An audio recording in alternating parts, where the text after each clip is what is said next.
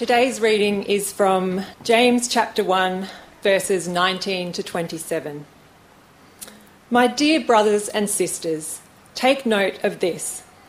Everyone should be quick to listen, slow to speak, and slow to become angry, because human anger does not produce the righteousness that God desires. Therefore, get rid of all moral filth and the evil that is so prevalent, and humbly accept the word planted in you, which can save you. Do not merely listen to the word and so deceive yourselves. Do what it says. Anyone who listens to the word but does not do what it says is like someone who looks at his face in the mirror and after looking at himself goes away and immediately forgets what he looks like.